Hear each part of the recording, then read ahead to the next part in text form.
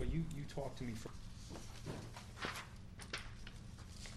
Okay.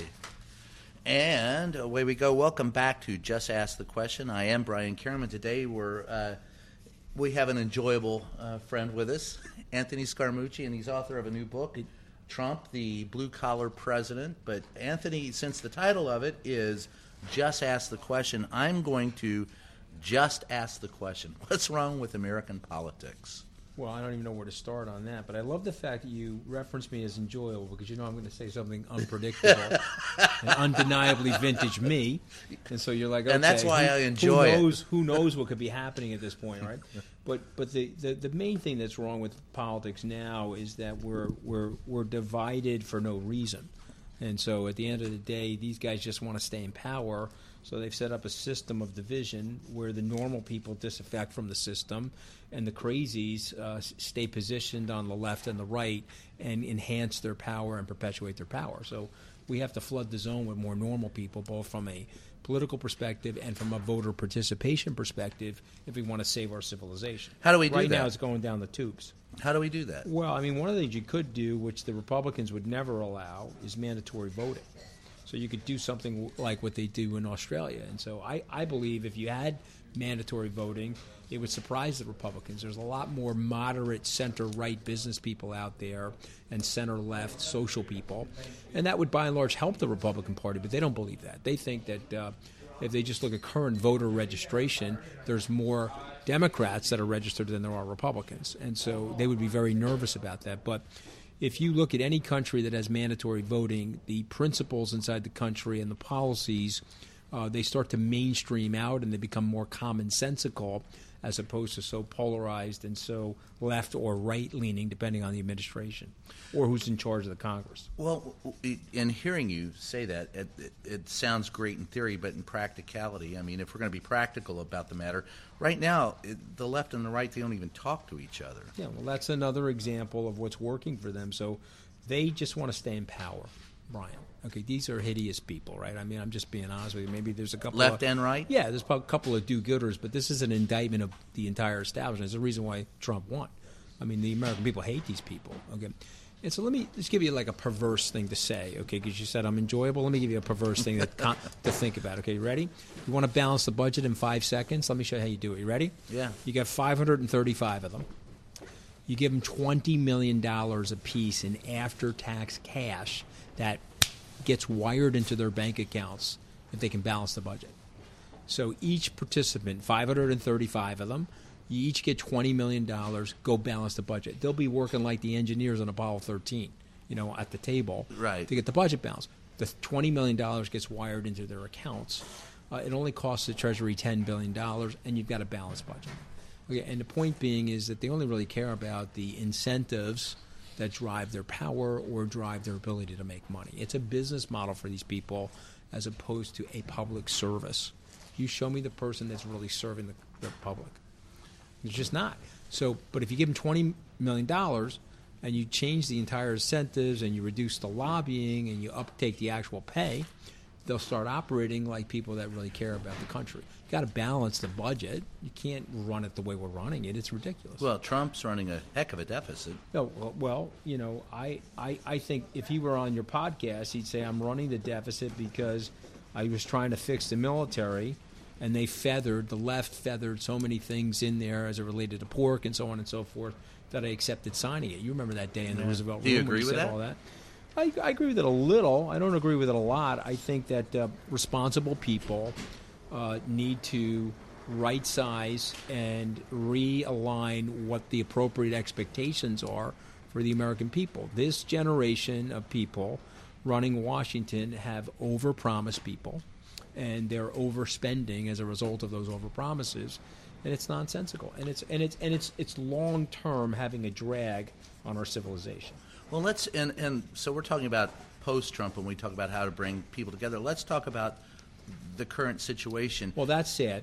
Can I just interrupt you? You say we're talking about post-Trump to bring people together.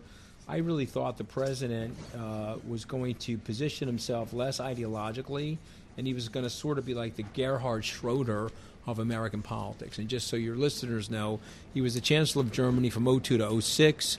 He got elected by labor and he got elected by unions, and he looked around and said, okay, this is a disaster. I have to reform the German labor markets. And so the people that elected him were upset with him because they thought he was going to carry their water. Yeah. He didn't. He was focused on all of Germany. He got blown out, but what he did was, in that process, he made Germany way more competitive. Only Western nation running a budget surplus. Well, all right. So Compare and contrast that to France as an example. right, well, but speaking of our current situation, in 3 days, we face the imminent possibility of a government shutdown. And Trump, who did campaign on cleaning out the swamp, has become another swamp dweller with this. There are people who he said, look, I will, the art of making a deal, I'll be able to cut a deal, I'll be able to do something. If the government shuts down, as you said, people are tired of government as usual. I find that people are less ideological these days, the majority, and they want results, good results. So the president's positionally bargaining. He's basically making a bet right now that the other side will blink and but they're not going to want blink. there to be a shutdown. Okay, and the other side's looking at it and say, wait a minute, if he's willing to own this, and we can call it a Trump shutdown, and people start to get their services disrupted, then they'll tag him with it. And that's sort of what happened to Newt Gingrich back in the mid-'90s. So, and isn't that politics as usual? Isn't that what people are sick of? Politics as usual to the third power. I mean, so people are sick of it. The politicians don't care. They're inside their own little bubble. And so what they're going to do is they're going to do exactly what they've been doing. And so you're talking about impeachment, that's 1998. You're talking about a government shutdown, that's 1995. Okay, so you pick the period of time that we're in. We're reverting back in time because it is business as usual, and it's a shame. It's a shame to see it happen. I have an enormous amount of respect for the president. Even though I got bounced pretty hard, I stayed very loyal to him. You mentioned my book. I wrote a very positive book about the campaign.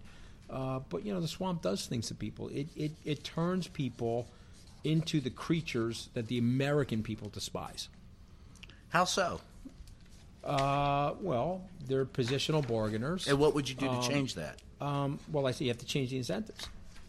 You have to change the incentives. So you have to But you say $20 million. Well, I'm giving you a ridiculous example. I know we're not doing that. But I'm saying practical incentives. Okay, so how about pay-as-you-go legislation? Remember that from the 90s?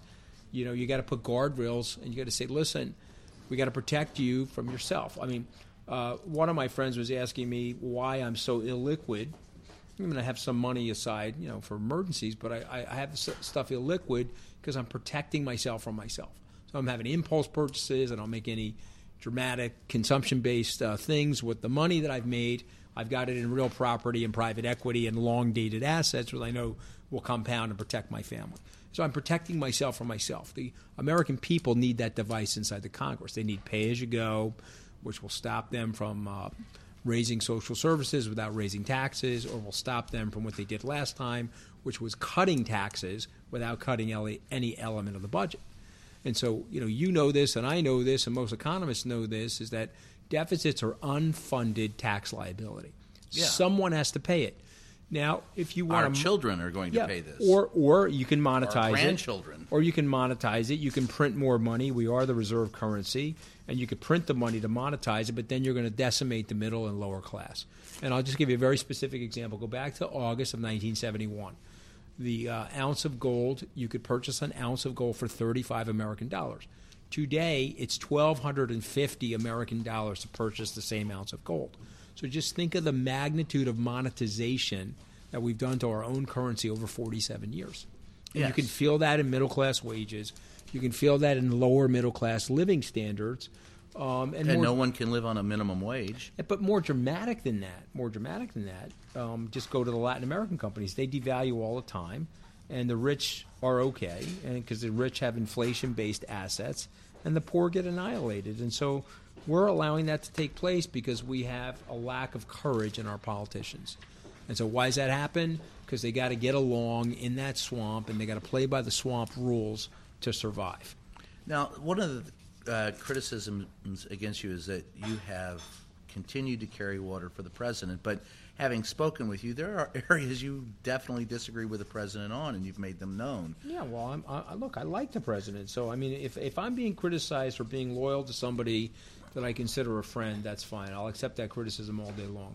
Can you be friends with someone and disagree with their stances? I believe so. I believe that sycophancy, and I believe that flattering is the words next to those words. We can say ass kissing. It's a podcast. Okay, so ass kissing for the podcast. Ass kissing is closer to the word selfishness, and it's closer to the word self-preservation. So let me kiss your ass because I'm afraid to lose my job. That's ass kissing, okay? Honesty is way closer to the word loyalty than flattery. I would rather be honest and direct and constructive and helpful under the guise of and anchored to, hey, I really like you. I'd like to see you do better. So if somebody wants to criticize me for supporting a friend that happens to be the President of the United States and telling him what I like and dislike, well, that's fine. I'm not going to break ranks with the guy. What do you disagree with him on? Pick the worst thing that he could be accused of. I'm still not going to break ranks with him.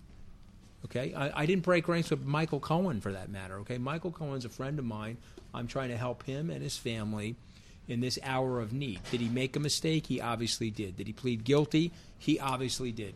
Is he now going to serve a sentence as a payment for the crimes that he committed? Yes, but he's a friend of mine. What do you want me to do? You want me to cut and run from him? In my neighborhood, we didn't learn to cut and run from people.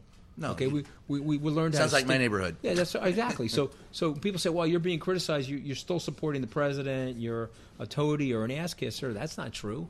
You tell me the issue, Mr. President. Be more strategic with your tweeting, Mr. President. You can't separate women from children at the border. I think that's a disgrace. Mr. President, don't knock the intelligence agencies on the national stage in Helsinki. I think that's wrong. Mr. President, tone down some of the rhetoric with these politicians in dealing with the trade situation. You get the deal done better, and you'll get it done faster, and you'll unleash less havoc in the markets. I've been very honest. What about the Justice Department? Well, I think that I don't know the Justice Department situation as well as I know some of these other situations, but I think the guy that he picked for the Justice Department right now, if you look at his qualifications, that he looks immensely qualified. And he looks like somebody that could inspire trust in people that have been in Washington a very long time. He had the Attorney General position 30 years ago, and so I think it's probably a good choice. Do you think that the damage that this president has done can be undone, or do you think it's in what topic? What damage? Well, let's talk about the damage to. Let's talk about the undermining of the trust in the press, undermining trust in the Justice Department, the intelligence community. Climate change, all of those things where his critics say he has done irreparable harm to the Republicans. Okay, so let's take one at a time. Okay, the press is totally fine. If anything, the president has actually made the press stronger. I disagree with the war declaration. I disagree with the tone the administration has taken with the press. And you were there. I turned the lights and cameras back on when they gave me the job for the 11 days. So I was it 11? Don't start with me, okay? You know I like you.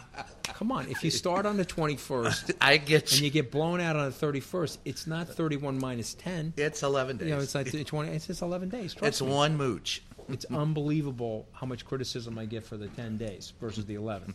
But the point I'm making is that I believe in the free press and I believe in the fair press and holding people accountable.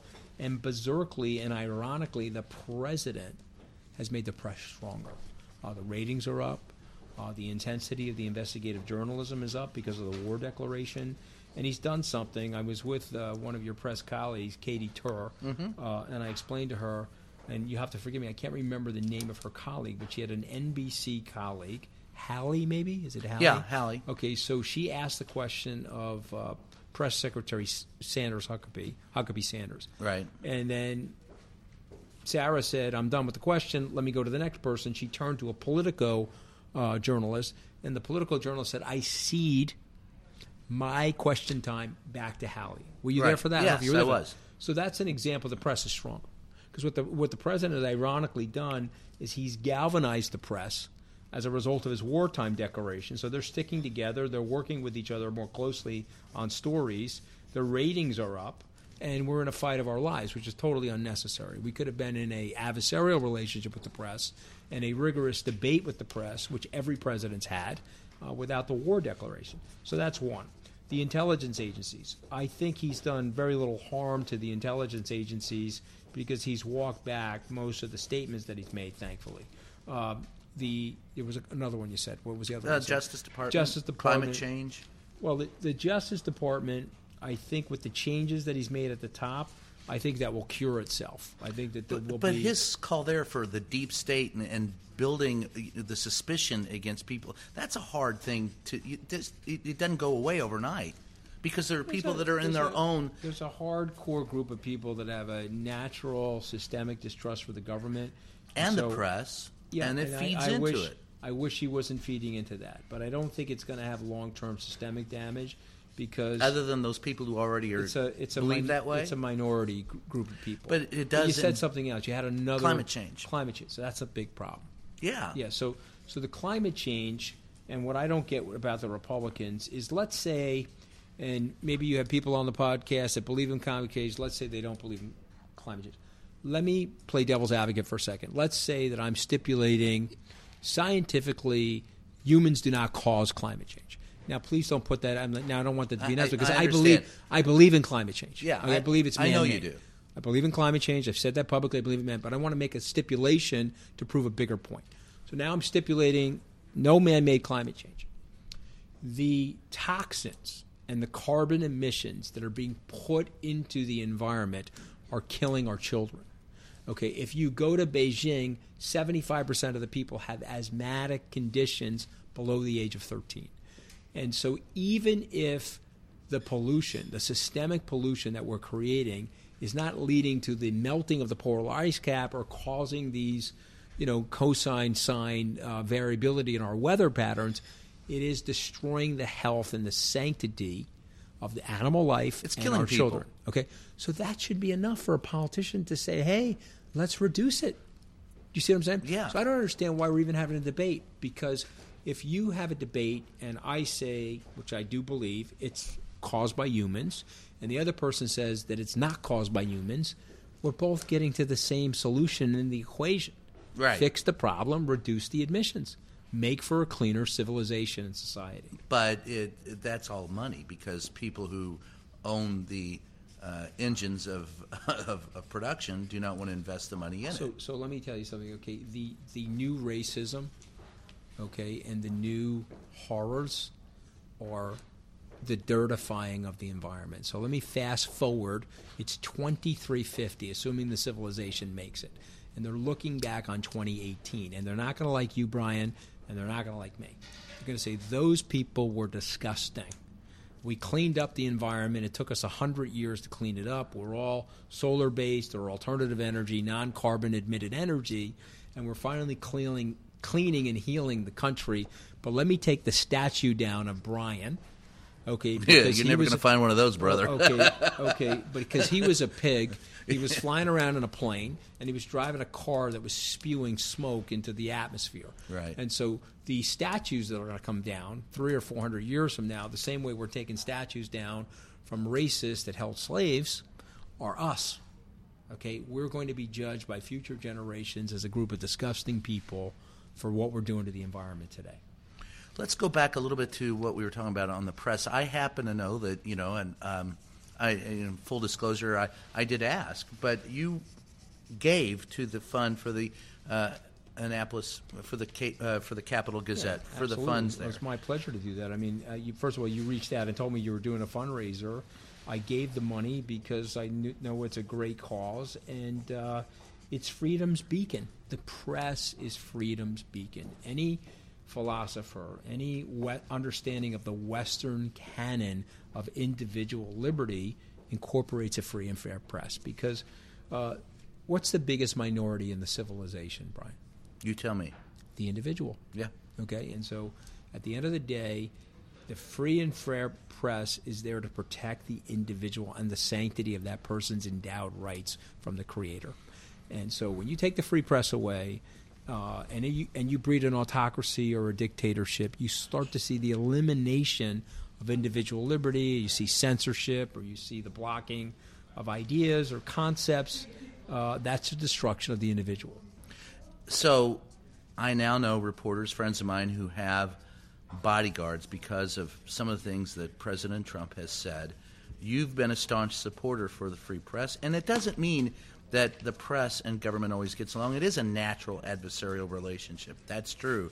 But what would you tell this president, and how would you rein in some of his his worst desires when it comes to the press and calling us fake media? Well, the first thing I would say to the president is hire somebody that you really trust, okay, who has your back, and you can start to ring fence yourself from the things that you don't really 100% like. End the war declaration on the media. Give me 6 to 12 months to prove to you that it's going to be better for you and better for the administration. You're concerned about the Mueller investigation. Let me work with your legal team to ring fence that as well. You'll tweet less about it. Let's get you focused on policy. You think you could get him tweeting less? Well, I think he tweets less. No is the answer. The short answer to the question is no. But I think he tweets less strategically when he feels well fortified with lots of media advocacy. We found in the campaign, Brian, if we had 10 guys out there talking on TV and doing stuff on social media and, pushing the president's agenda, less unstrategic tweets. If you didn't have that going on and there was a news anchor here or there that was being critical of him, he would fire an ad hominem attack at their facelift or their personhood or things like that. And so I know, and I wrote this in my comms plan, more advocacy, more media savvy people around him, the less strategic tweeting he'll do. I really saw that. What do you see in the future for the next 2 years for this president? I see. I'll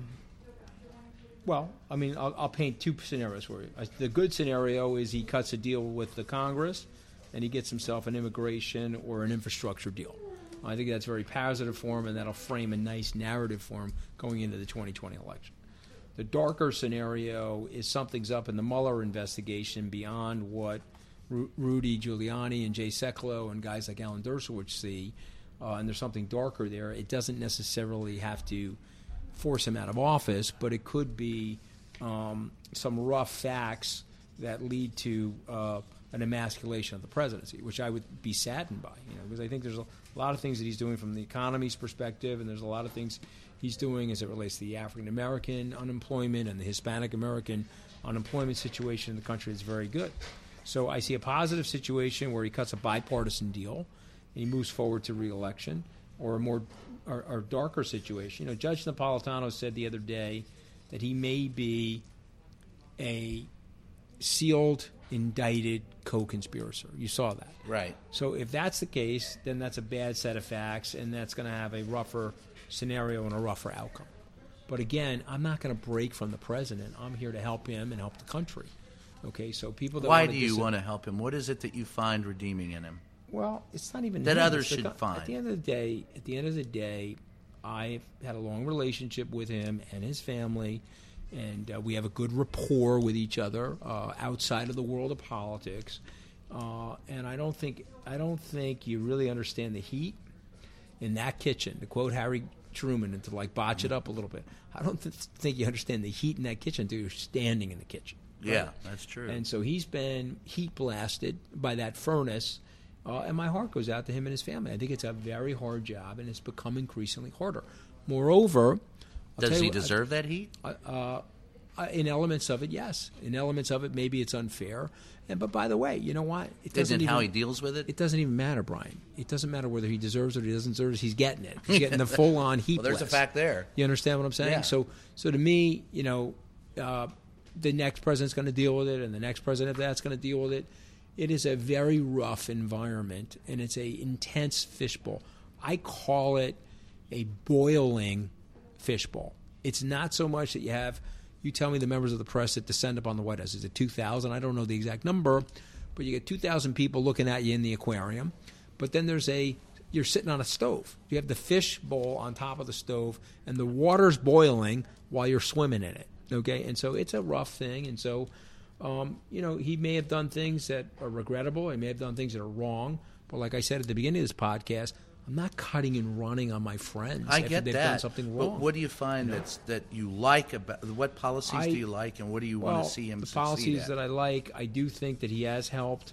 The delayering of the regulation, I think, has helped the economy. It's fostered growth. I think that the policies at the border have definitely helped the African American and Hispanic American labor markets. It's tightened the slack.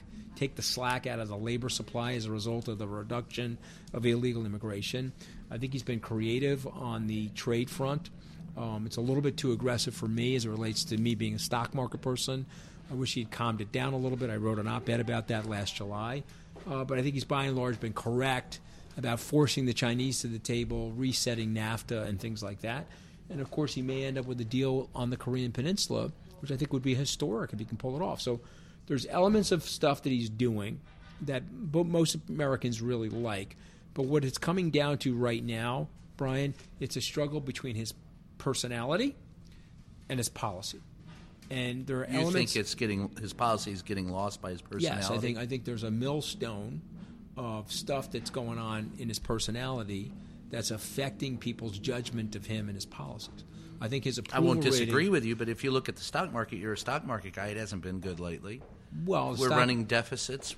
Yeah, tax cuts help the rich, but not the poor. Stock market hasn't been good for a number of different reasons, some of them not related to him. Some of it is the algorithmic trading. Some of it is the evacuation of principal from the Volcker rule. Some of it is just seasonality.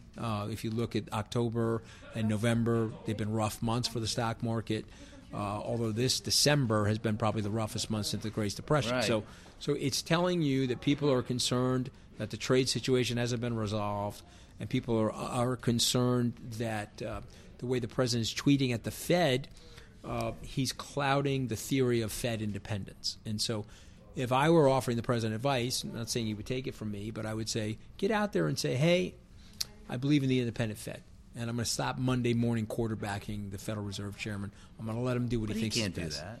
Okay, well then that's do you think he can? You know him better than I. I would say whether he can or he can't. Let's assume that he can.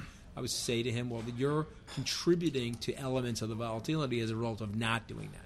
So if you're a champion of the stock market and you want to see it go up, these are the behaviors you should choose to allow that to happen. If your impulses are such where you cannot allow yourself to do that, then you're going to see the systemic volatility be maintained because people are concerned about your interaction with the Fed chairman.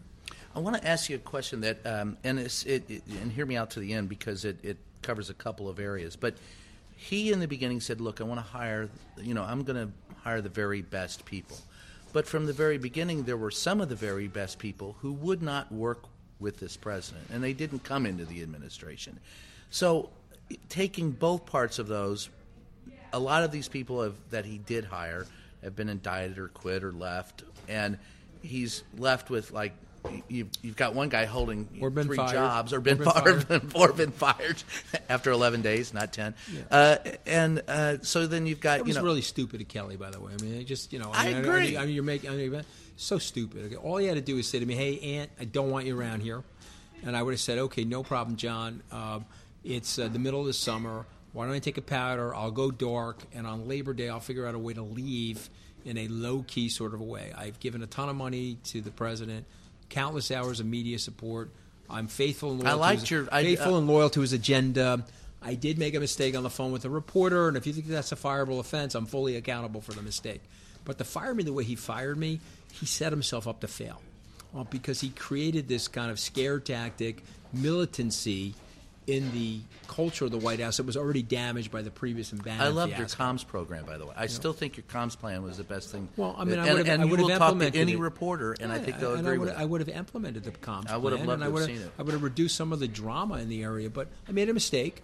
And, at the end of the day, they convinced the president. And by the way, I'm not saying just Kelly fired me. I'm sure the president sanctioned the firing of me, and I'm sure there were others in the administration But that he did. still likes you. Yeah, and I like him, but I'm saying to me that was like a stupid thing. But you're asking a more broad question about I haven't got to the question. Smart people, best and brightest. Why did they come into the administration? No, the question I have is, even if the president of the United States asks you to serve the country, and you're one of the best and brightest, and you don't agree with a president, and you let someone of lesser quality take the job, aren't you putting yourself above country at that point? I think so. Because of his personality, did he put himself in a box with the best and the brightest? I think. And were they short-sighted in not coming to work for him? I think it's a combination of things. I think he has a certain style in his personality. Once you really get to know him, you like it. There's a likability factor to him. But his superficial style, the elbows are so sharp that you feel like you're going to get gashed or disemboweled by him, or your reputation is going to be made lesser by the experience, you know. And so in some ways, I got hit very hard after I got fired. And so in some ways it hurt me, but in some ways it enhanced me. And, you know, so my attitude was I was there to serve the country. I had that stupidity about myself. You once asked me a question. I want to hit you with this microphone and bang it over your head because it was so true. The question you asked me was, well, people think you're smart, but they think you're politically naive. And your response is, and I said, I am not politically naive. I'm politically naive to the ninth power. Remember me saying that? Yes, I did. And it hurt me. For the Playboy interview. Yeah, it hurt me to say that because it's true, and it's a weakness. I went into the situation very naive. I didn't understand the systemic venality of the people that are involved in this thing that the American people call the swamp. So the president's up against it. He's in a tough spot. He's hurt himself in some ways. He's helped the country in others. And yeah, I mean, if he permanentizes Mulvaney, or he picks somebody that he genuinely likes to take the role of chief of staff, that person can recruit the best and the brightest people for him. Well, you just have to have an agreement with the president. It's like, listen, dude, I'm going to bring this guy in, or this woman. They're superstars. Lay off the Twitter on them. Let's get him in the right spot. Let's give him a lot of headroom to run in. You and I, you know, you and whoever the chief of staff is can manage the guy, but let's take it easy on these people because we want to recruit more good people like this. And all of a sudden, the thing will start working the way the Trump organization did, and it'll run like a sewing machine. And he'll step back. He'll be more relaxed. Has Kellyanne Conway hurt him or helped him? That 39-minute and a reference to 39-minute conversation she had with Chris. I think that Cuomo. she has. I think that history will judge her as, by and large, helping him.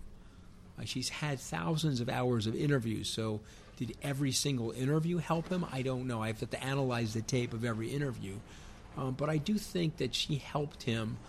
He won 52% of the white women voters in the country, and I think you could point to Kellyanne. I'm talking about surrogacy. Since I think she has, by and large, helped him. And I'm sure that there are isolated interviews and isolated situations where she's hurt him, but I think the composite of her has helped him. There is a growing movement among people to say, look, keep her off the airwaves. She coined the term alternative facts. Mm-hmm. And there are other people who are saying, listen, the president deserves to have his surrogates. He's the president. Yeah. They need to be heard. Yeah. So, well, you know where I side on that. I mean, at the end of the day, I think that all voices should be heard, is my opinion. The left has to be very careful because I'm not allowed on certain campuses because I support President Trump. My alma mater, for an example, I mean, it's great news for me because it saved me millions of dollars of charitable donations to my alma mater, but I'm not allowed on their campus because of my views, okay? And so there's an intolerance to the left that I think from the left. Yeah, from the left. I think it's unfortunate. You know, if you don't agree with me, you're going to shun and blackball me. Okay, that's fine, but now you're losing the discourse.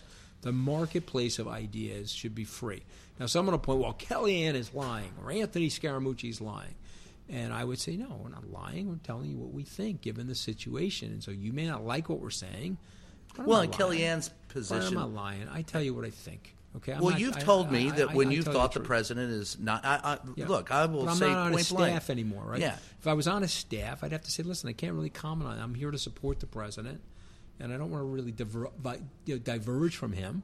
So you're asking me a question I'm uncomfortable answering. I don't want to comment on it. Well, that's different from Kellyanne pushing back with facts that aren't facts. I understand that. I mean, isn't that a more judicious way to do it, as you suggest? I think it is, but let me tell you something. Kellyanne is a survivor. She's been in the job for 2 years. I don't know how many mooches that is, Brian, but it's a lot more mooches than I got. So she knows what she's doing. Okay, she's a pretty competent That's about 65 mooches. Yeah, she's probably 60. Kelly lasted 46 mooches, so he's obviously 46 times better than me at White House duration. Do you think that? What do you think this administration?